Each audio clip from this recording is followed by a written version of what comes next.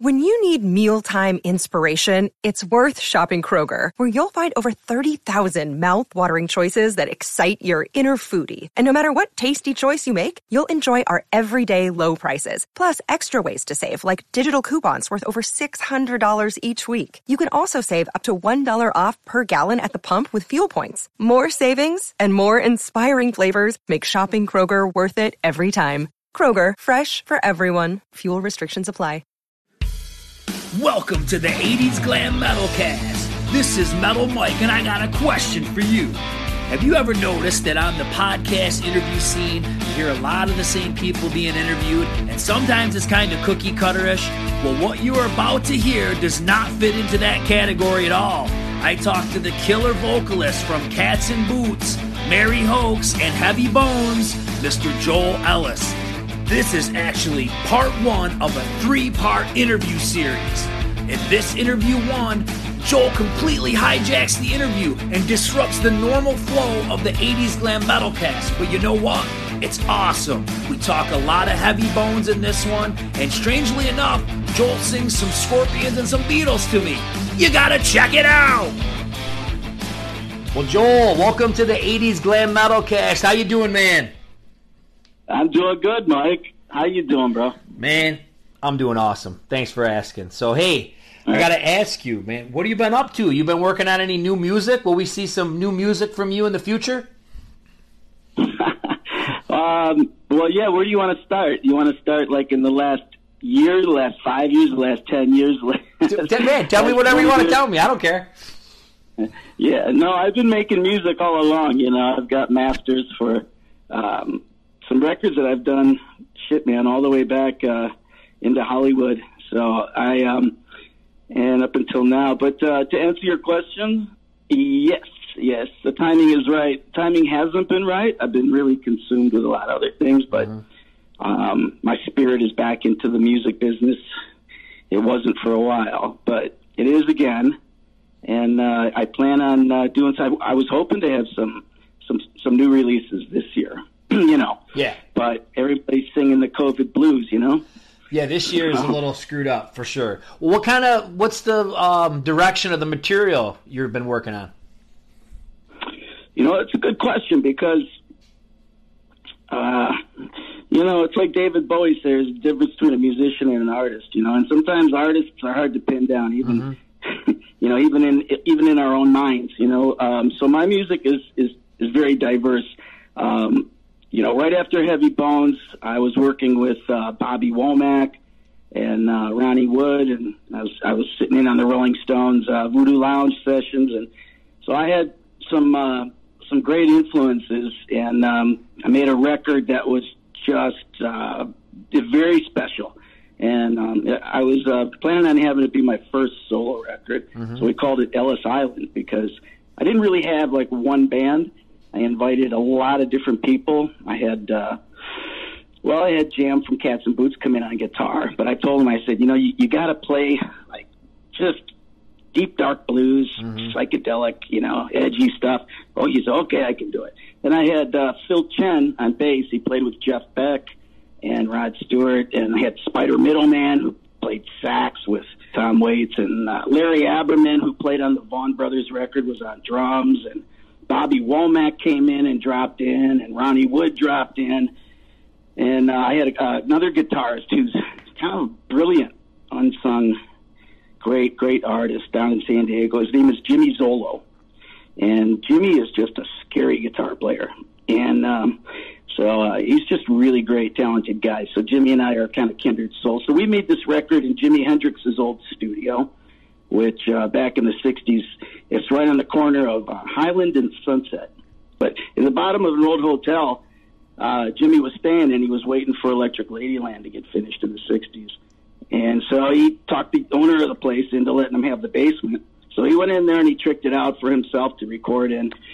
And then he moved to New York, and a bunch of guys like Frank Zappa, who, you know, rest in soul, I was very close to the Zappas, and I loved Frank. In fact, Frank was the one that got us our Cats and Boots deal on EMI. Nice. A little bit of trivia there. But, you know, Frank came in, he made Hot Rats there. And if you ever watch the Doors movie where Morrison sits in that room with a bottle of Jack and a microphone and reads poetry. It was in that room. Yep. Okay. Janis Joplin worked there. In fact, we pulled her old upright piano out, and the tuning plate was warped, and so I brought in a guy named Michael Lord who had absolute perfect pitch. Still does, still recording in Hollywood, but it was quite an endeavor for us all. But we came out with a record. We went in for a week. None of us went home. We recorded our best stuff at 4 a.m. My old lady snoring. Yeah. And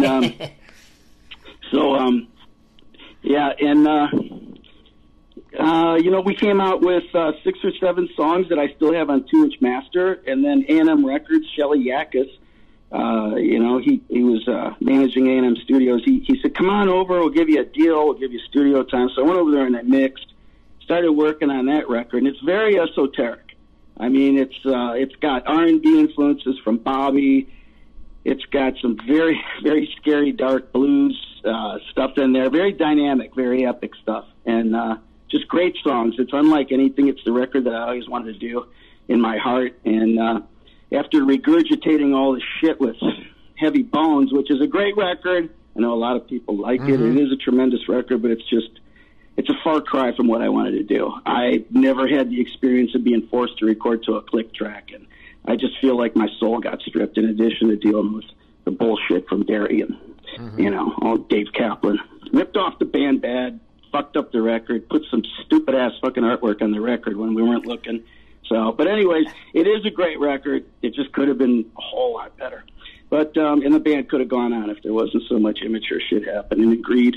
But, hey, it is what it is, But this is the record that was my answer to it. So I'm going to be releasing this. Nice. It's called Ellis Island. And then I've got a record I did years later that's really kind of good. You can find a promo reel of it on YouTube. Just type in "This Is Ellis and Angel." Okay. And it's a record, my boy Joey, he's kind of a prodigy, and you'll hear it. But if you go to "This Is Ellis and Angel" and then you pull stuff up, we were working with some cats from Bonnie Raitt's band off Luck of the Draw, Bruce Hornsby's band, J.T. Thomas, and just a lot of great people. Don Peake, who was one of Eric Clapton's top 3 influences. Don Peake was a guitarist for Motown, the Wall of Sound with Phil Spector, and then he played with Ray Charles for 17 years. And he came in and he was carrying Chris Hillman's guitar that he wrote, Turn, Turn, Turn, from the Byrds. He came walking in with this beautiful black Gibson semi-hollow, and he's the guy that invented the chink, chink, and Steve Cropper picked it up from him. But he came in and he was going to play on the record, and he spent about 30 minutes in the back room with Joey, and he comes out, he goes, I'm going to actually play behind him. He's just really good. So Joey was 15, and he played lead guitar on the entire record. And go listen to it yourself. Punch up Ellis and Angel, Katie, or any of those songs. So that's going to get released. Sony Nashville actually offered to sign us after KJ97 threw a single of it up on the radio. But then we were about to go to Nashville, and Joey said, "Dad, I don't want to do this kind of music anymore." So, yeah, okay. Yeah, you're a little desensitized, you fucker, but no, I love him. And then there's a whole lot of other stuff. I mean, Jim and I have been, he contacted me last December, and he said, "Hey, man, he goes, we should make another record." Because I told him, I said, "Hey, man, it's going to be Christmas, man. Why don't we bury the hatchet and pull your head out of your ass and let's talk." And, so he shot me back, and he's like, "Yeah, hey, it's not a problem. I'm in Tokyo, and I got gigs until spring, but, we can write and start planning something." So he said, "But let's do it with all original members." And I said, "Yeah, sounds good to me, man. Is Butch around?" He's like, "Yeah, Butch is here, but, we got to have something solid, for him to leave his job." Right. And then I said, "Well, yeah, let me rattle Randy's cage." And so I got a hold of Randy, and I said, "Randy," do you have any brain cells left? He's like, "Yeah, I do." And I said, "Well, fuck, I mean, you able to play your drums?" He goes, "Man, that's all I do." "That's all I do, Joel." "That's all I do. I play drums." He goes, "I play my heavy set during the day. I come home and play my electronic kit at night." I said, well, get on a plane, come on up here, man. You know, come stay at the house, and we'll start recording, set my shit up. You know, I mean, all that was in the works, and then the COVID came down on us all. So I'm thinking that I'm going to have a couple of studio releases.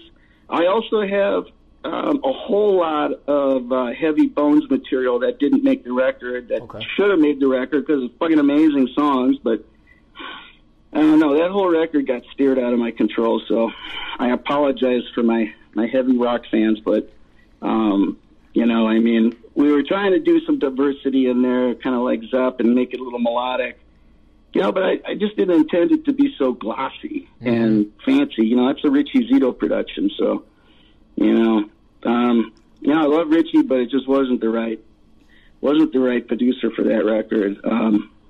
You know, we had, what's his name? The guy that did Soundgarden, and he came down from Seattle, and he sat in the corner behind the PA speaker and listened to us play, and he smoked cigarettes, and he came out, and he was just like, fuck, you guys are great. You know, he goes, I want to produce your record. And I was down with it. I said, hell yeah, man. You worked with Mother Love Bone, one of my favorite bands of all time, Soundgarden, you know, Pearl Jam, the whole thing, and I was like, okay.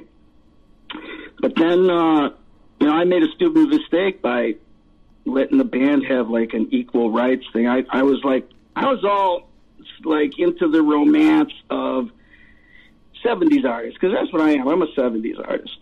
You know, I mean, I just happen to pop up in the 80s, but I mean, I was sculpted out of the 70s, and so it's like, you know, just being unique. I mean, the diversity of the 70s art was amazing, and so I mean, the melodic stuff was meant to be kind of more in line with like kind of a Zeppelin release, you know, where they've got, you know, acoustic mixed with heavy and all that, but then, you know, it just got the acoustic stuff got done too pretty, and I think the click track really robbed the band of its heart and soul, because if you sat in rehearsals with us with Frankie pounding out that groove, I mean, I had to put glass walls up in front of the drums because, man, I would leave there feeling like I had a hole in the back of my head. He's so powerful. Frankie is such a powerful drummer, and he's so spot on. I love the guy. Always did. We've always been friends. But that's why I brought him into the band. But, yeah, but there were problems, you know. I'm not sure if Gary could actually play without a click track, and so I think that was part of it. Plus, there's like 50 guitar tracks on every song, which is just kind of like a wall of mush. You know, just give me a fucking Les Paul, plug it into an old Fender Twin, crank it up, and, you know, we can do overdubs, but why do you have to play 20 tracks of the same guitar rhythm? It doesn't make sense. Yeah. But, yeah, so those kind of things kind of got out of hand. But all in all, it was a good record. There were some good points. I mean, we were at A&M Studios mixing. We had Jimbo Barton, who produced all the Queensryche Operation Mindcrime stuff. He came in just to mix it. So you have Richie Zito doing, like, the Heart, Cheap Trick, you know, that kind of, you know, layering and recording. Then you got Jimbo Barton with that heavy, glossy, you know, Mindcrime stuff. And so we were in A&M, and Aerosmith was just down the hall from us. And so we were in there for, I don't know how long, maybe 3 months. I don't remember. But the whole time, you know, Aerosmith was in there making Get a Grip, and I was hanging out a lot with Steven and the guys, and super, if anybody, big Aerosmith fans out there, they are like the nicest, coolest guys. I mean, bar none. On my birthday, they were at the door in the lobby waiting for me when I came in. They all stood up and were clapping, singing happy birthday. And Stephen Cuzze's like, hey, man, happy birthday! You know, he threw his arms around me. I mean, they're just those kind of guys. And so, anyways, we were mixing Where Eagles Fly. And he kept coming in there and just saying, man, I got to hear that song. And he would sit down and close his eyes on a stool, and he'd kind of rock back and forth, close his eyes for the whole 7 minutes of the song, and then he would point to his arm, and there'd be goosebumps. He's like, man, it's a fucking incredible song, you know. So there's little perks in there like that, you know, make me, you know, believe that regardless of what I think, regardless of what I had envisioned, you know, regardless of what I think it could have been, coming from a third-party point of view, I mean, even Tommy Lee liked it. He came in while we were doing, I think, one of the most mellow songs on the record, Beating Heart. And he was listening to it. He was just like, fuck, this is great, you know. Can't describe it, but it's great. You know? Yeah. The crazy thing was, I got to admit, man, because I was huge into Cats and Boots, and somehow Heavy Bones just missed my radar. So this week, I went back before we were going to talk, and I listened to it, and man, I'm loving it. And right now, I just got to tell you, I'm just, this is my first week kind of listening to it, but Turn It On, I don't know, man. I like those kind of songs. Like, I like catchy tunes like that. I know you're saying maybe that wasn't the direction that you were hoping for, but that's a great song. I love that song. It's stuck in my head all week. It's been stuck in. Yeah, it's good. I mean, I was trying to. I mean, thank you. I appreciate it. That song.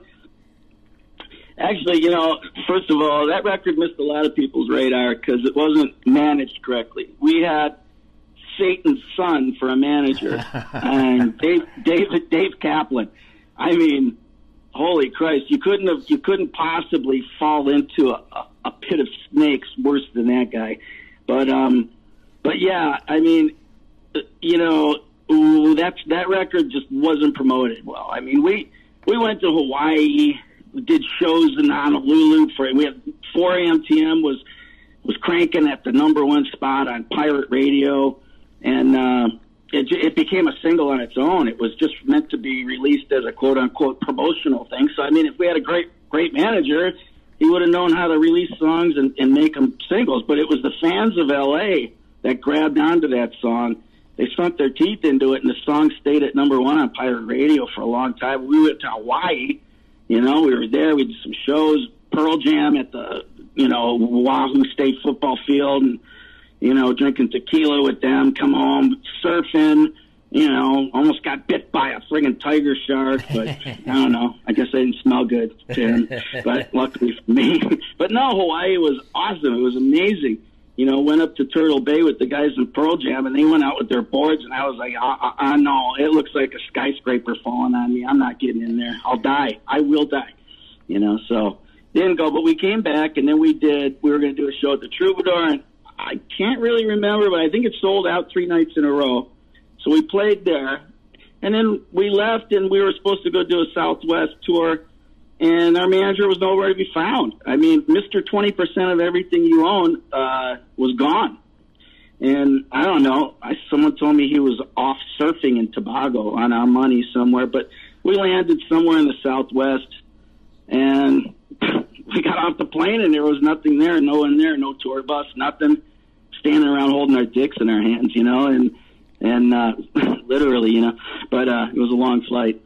No, but seriously, we had to go. The band had to get our manager's assistant to line up rental cars for us, and where was the gear? It was a mess.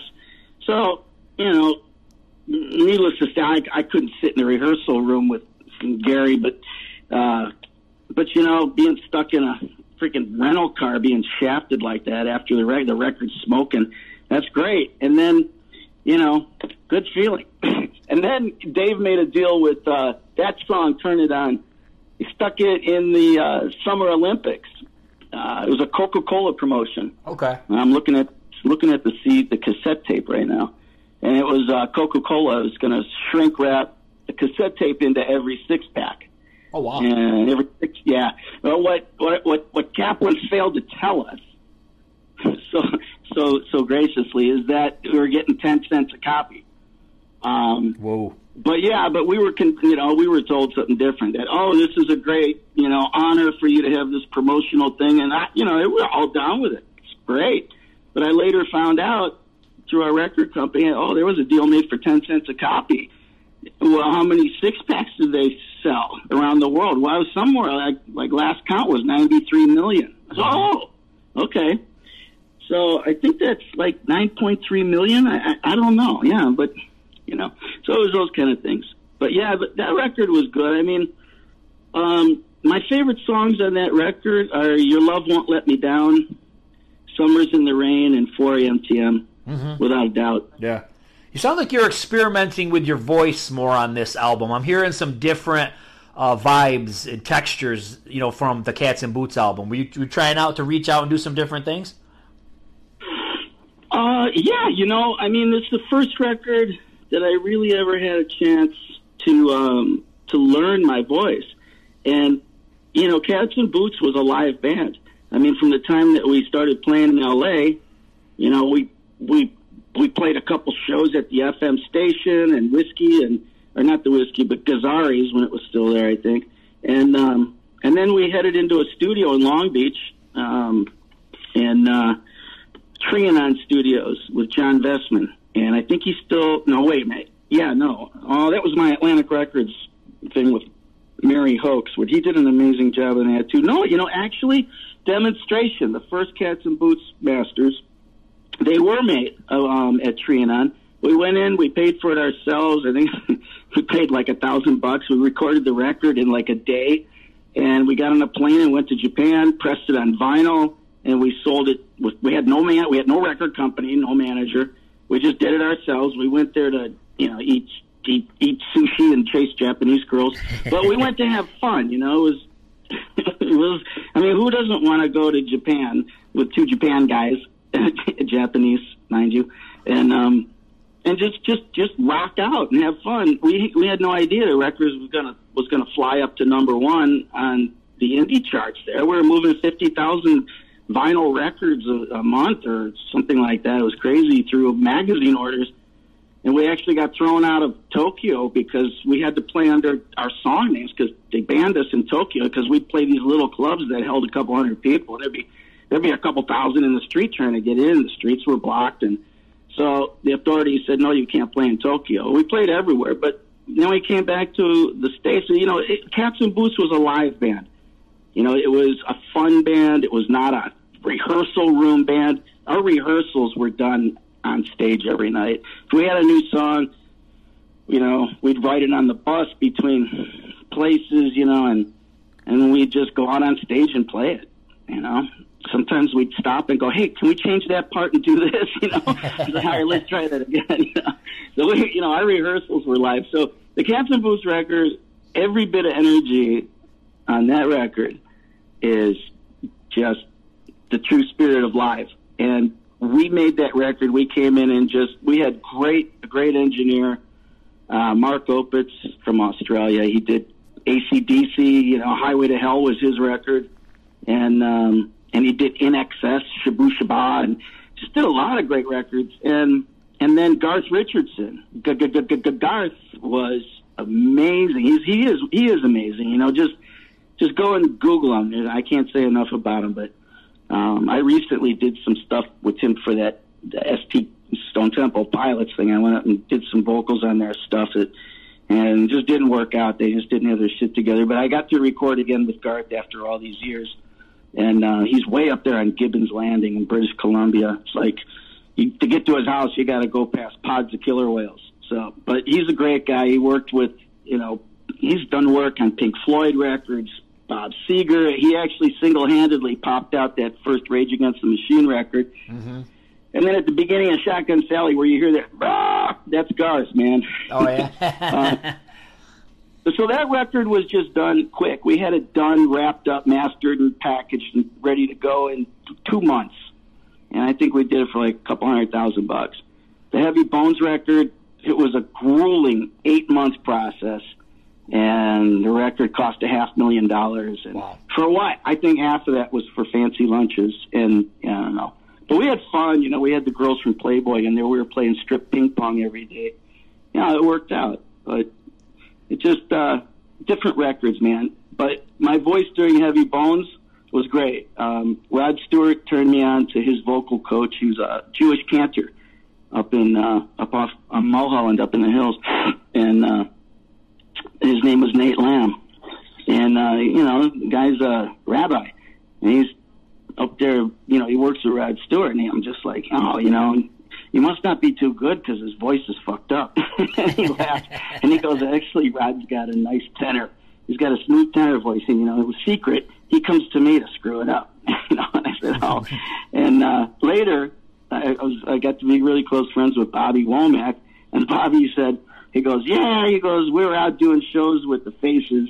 He goes, and they would always ask me, Bobby, how you get your voice all nasty like that? And he says, yeah, I just take some bourbon, and I drink bourbon, take a couple big swigs and gargle with it, and then I go sing.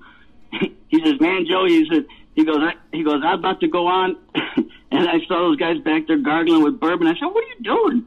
And they said, Bobby, you told us to. He goes, man, I was just fucking with you. I was trying to screw your voice up. But anyways, these little stories come to my mind, though. I don't mean to get off, but on the side.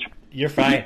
When you think back, well, I know, it's hard to believe that it was 31 years ago, right? But when you even think back to the year 1989, I know a lot of people, especially when I was a kid, everybody loved all the bands that were coming out. There was Cats and Boots, there was Pretty Boy Floyd, Shotgun Messiah. There was a ton of bands, that Vane is another one that comes to mind, that put out their debuts in 1989. What do you think when you look back at 1989? To me, it was a magical year for, this kind of music. First I got to say that looking back on it, I feel so blessed to have been a part of that, and to actually been a part of it. Second of all, I just want to say that every band you mentioned, from you stand up, great bands. You're right. There were a lot of bands that came about in the 80s, and maybe we saw a lot more of them, at ground level out in Hollywood. But the ones you named held their own, and they were great bands. And it's like almost every band had like a legion of followers out there but those guys, it was great. When I look back during that time, and what I mean, when I say great guys, is like not just great bands, not just original with a lot of character, but they're just great people. It was a lot of fun doing shows with those guys. And, you never knew who you were going to pop up playing with. You'd be out on tour and be like, oh, we're playing in Houston today and Dallas tomorrow. And then you show up and be like somebody on the bill. One day it'd be Battle on AD. The next day it'd be Danger. Mm-hmm. It'd be like, it was so much fun. And it was like we're all just brothers, just traveling around, popped up, and just playing music. And we were untouchable. It was amazing. It was so much fun.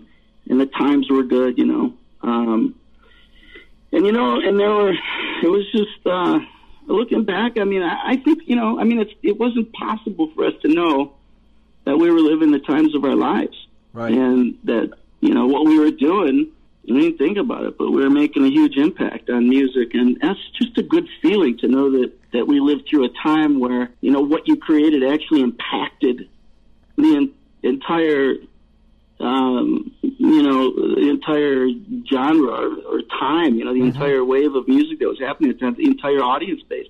Nowadays, there's just billions of artists who get lost, and it's kind of a sad thing, actually. But, I'm proud to have been kicking it in the days of, the real rock stars and the great rock audiences. And I'm really proud to be able to say that I had my records out on vinyl. I feel like you're somebody who would tell it like it is. So out of all the people that you played with and toured with, okay, so a lot of guys were cool. Who any assholes out there that you want to talk about? Gary Hoey. I was picking up on that earlier. Yeah. I don't give a fuck if he's walking your dog. I wouldn't trust him. How about with Heavy Bones? Who'd you guys go out and tour with for that album? I don't remember. We never really got a chance to spread our wings live. Like I said, we didn't have the right manager.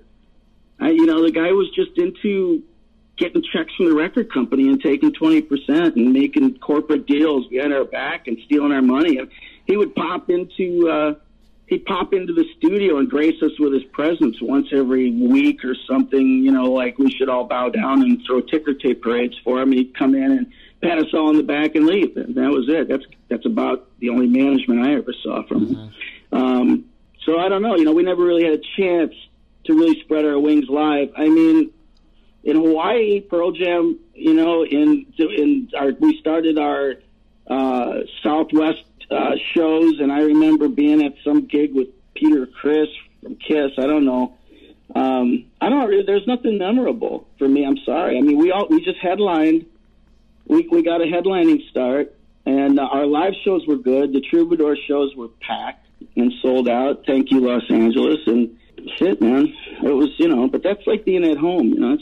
It's like playing at a keg party at home. It's like getting out on the road. We could have done so much. How stupid not to send, my next band over to Japan for a show. Yeah, that would have probably been big. You know, how brain dead do you have to be not to see that one? So what happened when Heavy Bones ended? Did you just kind of get disenchanted with the music industry? Obviously, we're in a real fast change of trends. You know, we're into the grunge thing. So what happened with you, Joel? Did you just you were set with it or what?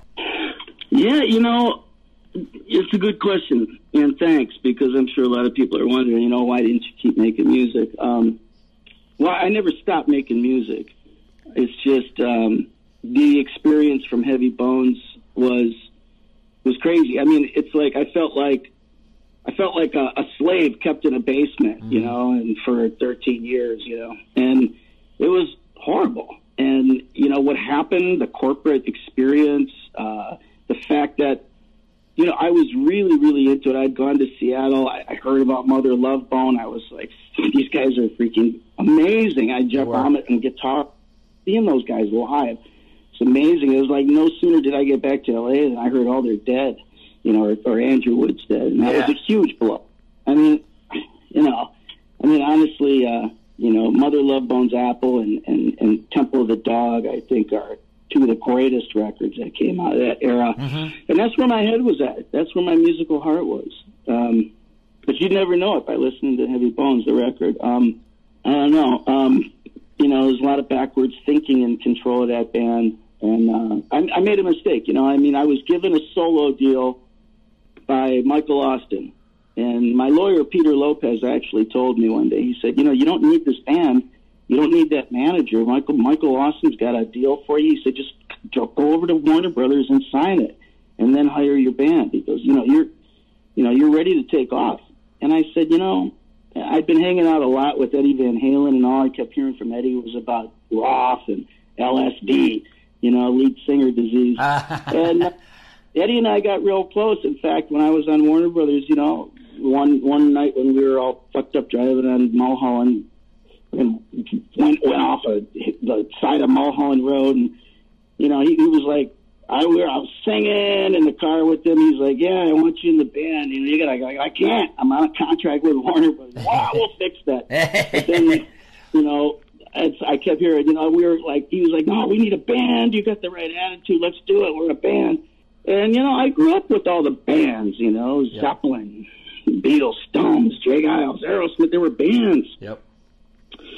And at the time, you know, when Robert Plant told me one day, he said, you know, I asked him, I go, shit, I got this enormous contract that Warner Brothers and, you know, my manager want me to sign. It's like, can you help me read through it? And he's like, well, I wouldn't be able to help you with that.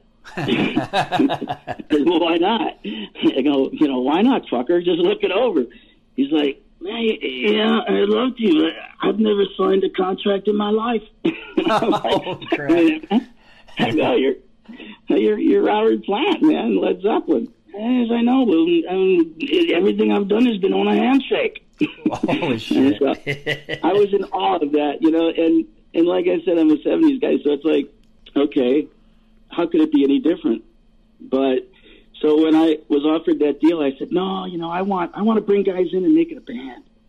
You know, I'm going to call my buddy Frankie.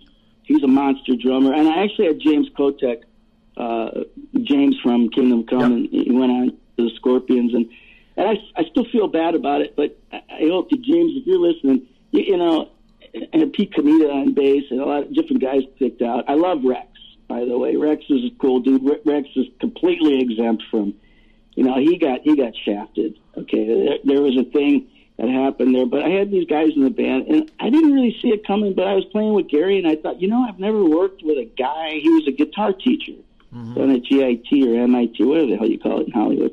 You know, shredders teach kids to be shredders. And, you know, I mean, the guy knew everything about theory, you know, and this is where the whole musician versus being an artist comes in. Right. The guy can't write a song, you know, or launch a band to save his life. You know, he's always going to have to ride on someone's back because that's it. He's just a musician.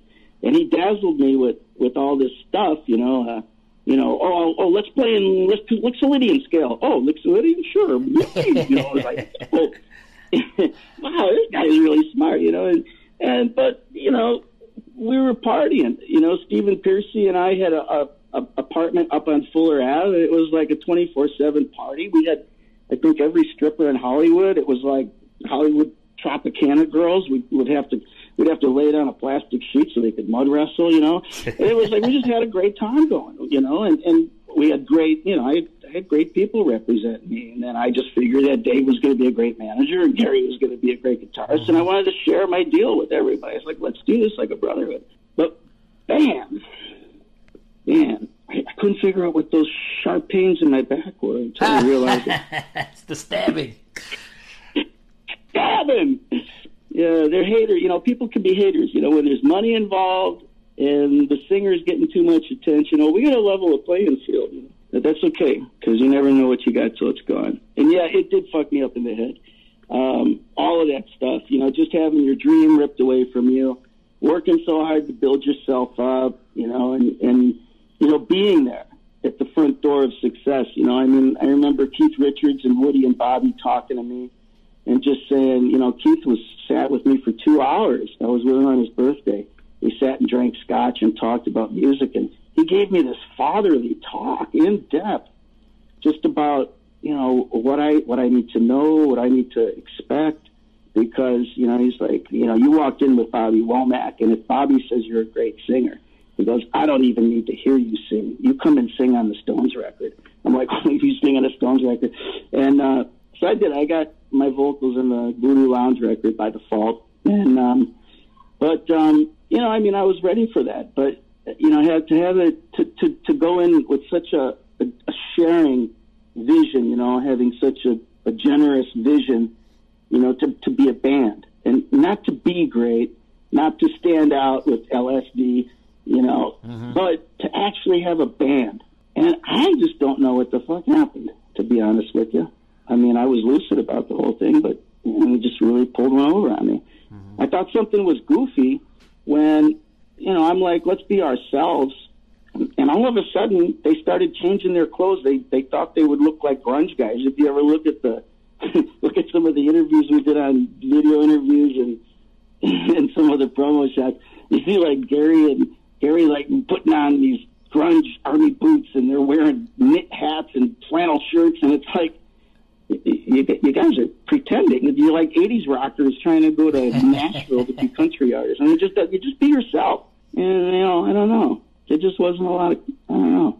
You know, I don't know. I couldn't tell you what happened, but it wasn't cool. But I'm glad you liked the record. Yeah, man. I'm loving it. Like I said, it's a new discovery for me. With your voice, I mean, I've always thought your voice was amazing. Obviously, lots of other people do too. Where does your voice come from? Who are your early influences in music that got you that voice? My voice comes from my throat. Well, I know that. Oh, I see. Okay. All right, you had me. So, you know, all I can say is that I grew up in Cleveland, Ohio in the 70s, through the peak of the greatest years, the greatest point on the planet to possibly be, you know, if you like rock and roll. Cleveland, I can't describe it, but anybody listening to this that is from Cleveland or knows about Cleveland in the 70s, you know, that's where my voice came from. And that's probably the biggest compliment that I could give myself, is that, you know, where'd your voice come from? It came from the streets. It came from the bars. It came from screaming my fucking lungs out at the concerts. You know, I mean, I grew up with a group of guys that were, I don't know, it was like The Outsiders meets, I don't know, Spinal Tap or something. I don't know, it was crazy. That's interesting.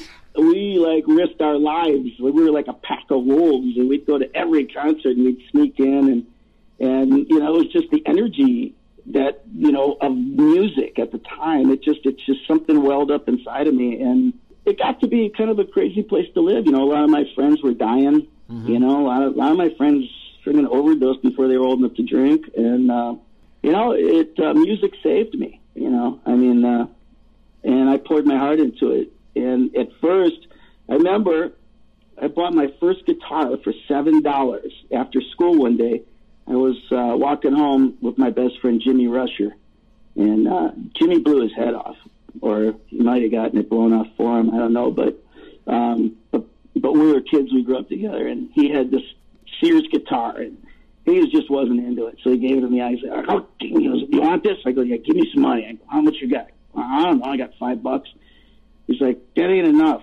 And I like, "Oh," and I found $2 more in my back pocket. I mean, here, that's all I was okay here. So I rigged it up in the basement, and I just was like, I wired. I'm surprised my mom and dad's house didn't burn down, because I just people would throw stereos out in the garbage, and my friends and I would grab them and take them downstairs and wire the amplifiers up in series. And, I mean, it was a dangerous thing. And the music sound coming out of that guitar was dangerous. And so I dug it. But at the time, everything was like, you had to know how to play guitar. And I made some really cool sounds. Like Robin Trower and Hendrix were my big influences on guitar. But I joined a band. And not only were there 2 other Joes in the band, but they were both guitar players. And so I was the worst guitar player. So if I wanted to stay in the band, I had to do something. So I'm going to sing. So, I forged my voice playing, nasty, smoky clubs. I was like 16. I was playing with older guys like that were old enough to drink, and they had hair on their chest. I was like, yeah, so they used to sneak me in the back door when it was stage time, and I'd run up on the stage and sing my ass off all night in front of a bunch of friggin' Hell's Angels. And one night, and then the next night we'd be playing a high school dance somewhere with a different band, and then, where we'd be playing a keg party, which half the time I don't remember anything after the second set, but yeah, it was just, Cleveland was amazing. And then, just screaming a lot. That's where I got my scream from, was, you got to, oh man, this concert's great, and, so, but, playing in bands and just making it work. You gotta hit a note, and if you don't know how to hit it, you're gonna hit it somehow. And eventually, you build your character. So I always tell people, it's like, how do I get to be a great singer like you? I'm like, well, first you beat the shit out of your voice, and that's going to give you character. And then you can learn how to sing. Don't learn how to sing first, Don't start with vocal lessons. Live it. Walk it like you talk it. Get out there. Abuse the fuck out of your voice. Get out there and have fun with it, and sing until it scares you, or scares somebody, or scares the dogs away, or it gives your friends goosebumps on their arms. And then you can figure out how to breathe and all that stuff, and then you'll be able to be like, oh, it's an epiphany. I get it. Like, oh, I see. If I use my breath like this. And so that's what happened to me before Heavy Bones. Cats and Boots was just all bish bash, singing and making it happen, and just wailing. It's from passion. Comes passion. It's very passionate.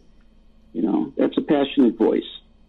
And Heavy Bones was a refined voice. I was getting operatic training from Ron Anderson. Yeah. And then I turned who was it I turned down to? I turned James Hetfield onto the rabbi, Nate Lamb. And if you listen to the records before One, the Black record, is different voice.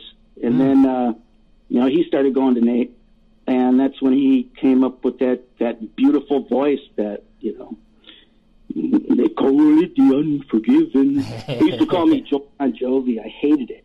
And I told him, I said, well, you look more like, and he goes, Cary Grant. And I said, no, more like Curly Grunt, So those were our names. He called me Joe Bon Jovi, and I call him Curly Grunt. But Nate Lamb worked his voice. He worked his voice, and kudos to James, because, amazing voice, and he kept up with it, and they're huge. Oh, yeah. And they deserve to be huge. They're just great. They've come a long way from living on crackers and ketchup packs at Burger King. They all did. But I worked with Ron Anderson, and Ron was an amazing coach. He was actually the vocal coach for the New York Metropolitan Opera. You'd go in, and he'd sit down behind his piano, and he'd start you off on scales, and he'd be like, no, you should loosen your lips and go... And I thought, well, I never used my lips for anything like that before. Can I bring a girl in the room? And maybe I'll sing better. No, but a girlfriend, whatever. But He helped me to find my voice. He helped me to find my breath control. He helped me to find all my registers. He helped me to connect that psychological thing you do and your vowel modifications. And I started to realize just how amazing the human voice is and how connected it is with everything from your balls to your sinuses, to the top of your head. Right. And, being a great singer is really about utilizing, like Ron would say, your ontology. It's like utilizing your ontology. It's everything about you. And so it's like when you're singing, you're pulling everything from, where you're from, who you are, what you're doing, where you're at in life, to standing in that moment and visualizing. And once you get all those techniques down, it's really amazing because you can really use your power of the mind to be able to connect your diaphragm, your torso section. You gotta really be able to, pack your breath down into your down into your balls, and then you gotta be able to keep your torso, but you gotta keep it relaxed from here on up, and your neck is gotta be down, and you gotta keep your jaw in the back of your tongue smooth, but then you gotta be able to visualize and get that air moving up into your, it's not really the air, it's like the vibrations coming from your vocal cords, and it seems like your breath, but it's really the vibrations you're sending up through your different cavities of your skull, your sinuses. And then, you use your mouth to kind of adjust, like every great singer should do like an O or an oo. And as much like Klaus in the Scorpions, when he sings, what's his song where he sings love? He sings, love, only love. Oh, yeah. He's singing, Still Loving You. There's an in there. It's not love. If you try to sing you sing love. It's love. Only love. Don't bring down the walls of pain. I will remain. And when you say remain, I will remain. It's almost like an E.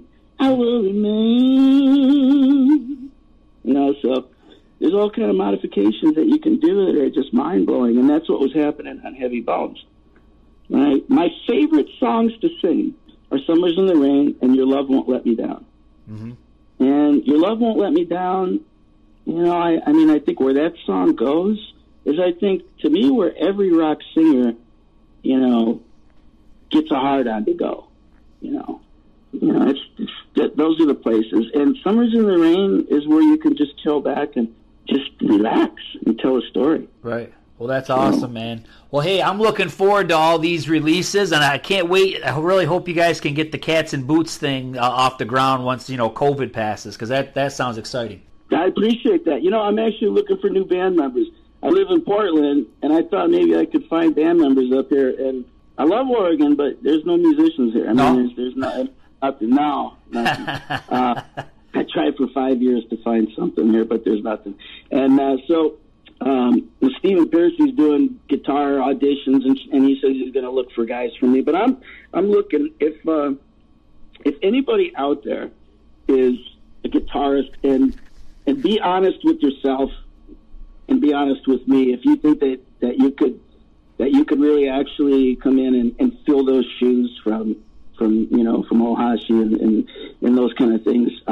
If you're a great guitarist, you're dynamic and you're raw and you're real, then email me at joelellismusic@yahoo. Okay? joelellismusic@yahoo. It's real simple. And just send me your stuff, because I'm looking to put a band together and I want to make a new record. Okay, cool, yeah. Let's leave Cats and Boots and Heavy Bones in the past, and I want to make a new record as if I had never stopped, because I'm ready again. I'm ready. Nice. That's awesome, Joel. Well, hey, man. I'm calling Randy out on this one, too. Randy, bring your Houston ass up here, big dog. Dude, I can play bass, but, I'm in New York, so I don't know if that's going to help. Mama plays fiddle, too. Well, hey, brother, I appreciate the time tonight. You had me laughing. It was a great conversation. What do you want to say to everybody in closing? I just just want to say I love you and thank you, and thanks for keeping my music alive on YouTube, and I love it when you guys write me on Facebook, and I just want to let you guys know that I'm going to come back. I'm going to try my best not to disappoint you. And, you know, there may not be a whole lot of new rock and roll coming out, but I think that's about to change. And I think there's a lot of people that are going to be inspired in the right way, because we need rock and roll. Yep. Just hold that torch, people. Hold that torch. We need rock and roll because it's a part of all of us. Awesome. Joel, thanks a lot, brother. You stay healthy out there. Yeah, right on. You too. And to everybody out there, take care of yourselves and love one another. And don't get wrapped up in the news. It's all bullshit. Cut yourself off. Live your life. Look around. Be happy, because it's all going to pass. You know, this too shall pass. Yep. We've made it through crazy bullshit before. And as a human society, we're going to make it through again. But you got to be positive. You got to believe in yourself, and you got to believe in love, and you got to share it. And that's it. Okay? Yeah. Remember what the Beatles said. I'm going to leave you with this one, Mike, and then I'll shut up and go away. Think about this. The Beatles were around for 8 years, and they changed the world. Okay? The very last recording that they did together, the very last vocal, the words were, "And in the end, the love you take is equal to the love you make." Peace out. All right, brother. Take care. All right. Thanks, Mike. Talk soon. Bye, Joel. Well, hey, man, you made it through the whole thing, huh? I'm sure you were very entertained. Well, let me tell you what's coming up for the 80s Glam Metal Cast. Next episode will be with the guys from Spread Eagle, so check that out. After that one, we got Chris Caffery from Sabotage and TSO. Gotta say the same spiel that I say every time, man. Become a subscriber. Currently, as of recording this, I'm at 807 subscribers. I need to get 1,000. I need to start getting some money. Help a brother out. Hit subscribe. Rock on!